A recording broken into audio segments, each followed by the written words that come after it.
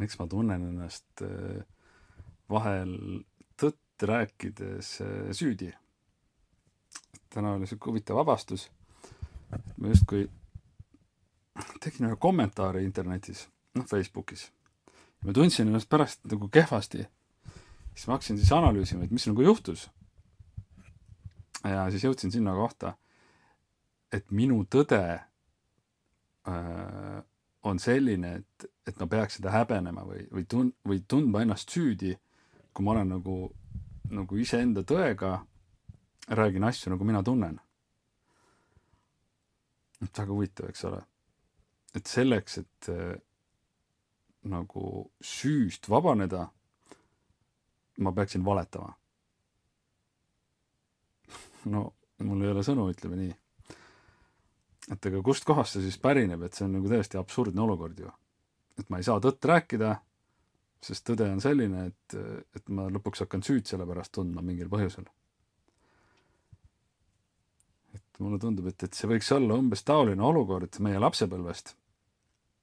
Et näiteks juubelilauas, kujutame nüüd ette, üks väike laps järsku ütleb, et aga teate, et minu emme tegi eile isinokule musi. No kujutad ette või? Sest tegelikult olukord on ju faktiline. Selline fakt oli, väike poiss rääkis, et see oli.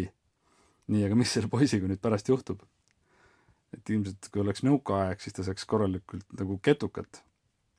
Aga meil on natuke teised ajad, siis meil on need ketukad asendunud siis sellise mentaalse ketukaga. Et aga iva on sama, et sellele poisile igal juhul tehakse selgeks, et sa ei tohi tõtt rääkida. Ja siis võibki tekkida hämming, et aga millal ma siis võin rääkida, millal ma ei või. Aga see programm tegelikult jääb sisse. Et kui ma räägin tõtt, siis ma pean igaks juhuks vaatama ringi, et ega keegi siin haiget ei saa nagu. Et sellised lood. Nii et kui me vahepeal vaatame, et poliitikud valetavad ja meile jääb igal pool ette nagu selline vale nagu siis. Aga seda me ei märka, et tegelikkuses me ise valetame samamoodi. Ja see ongi pärit sellistest kohtadest, kus me olemegi nagu ilma filtrita asju välja öelnud ja siis saanud selle eest karistada. Sest tol hetkel me ei saa aru, miks me seda öelda ei tohtinud. Sest oli ju fakt, et emme tegi isinokule musina. Ja ma nägin seda ja nüüd ütlen, mis siis on. Et jah, selline huvitav olukord, et kus me selle valetamise ära õpime siis nagu. Või õigemini õpime ära selle, et tõde rääkida ei ole kasulik. Et jah. Aga nüüd jah, mina korra mõtlesin selle peale nüüd täna, selle kommentaari peale, mis ma tegin, et võisin jälle haiget teha kellelegi nagu. Ja siis mõtlesin, et okei, et nüüd see süütunne, mida ma tunnen, et see ongi kuskilt lapsepõlvest ilmselt liimitud siia praegu. Et ilmselt olen ma öelnud midagi kuskil seltskonnas või ma ei tea kus kohas ja saanud selle eest siis pikki pead. Ja nüüd see programm istub siin ja lükkab mind siis sisuliselt valetama nagu.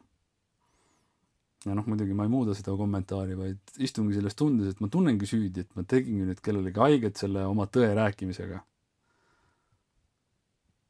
Nüüd väikselt tunnen, et see juba läheb nagu normaalsemaks. Et tõe rääkimine juba muutub meeldivaks, ütleme nii. Et kuidas sina tunned? Et suudad filtri igalt poolt maha võtta või tuleb ette ikkagi mingi süü või häbi või... Et jah, aga nii palju siis sellest.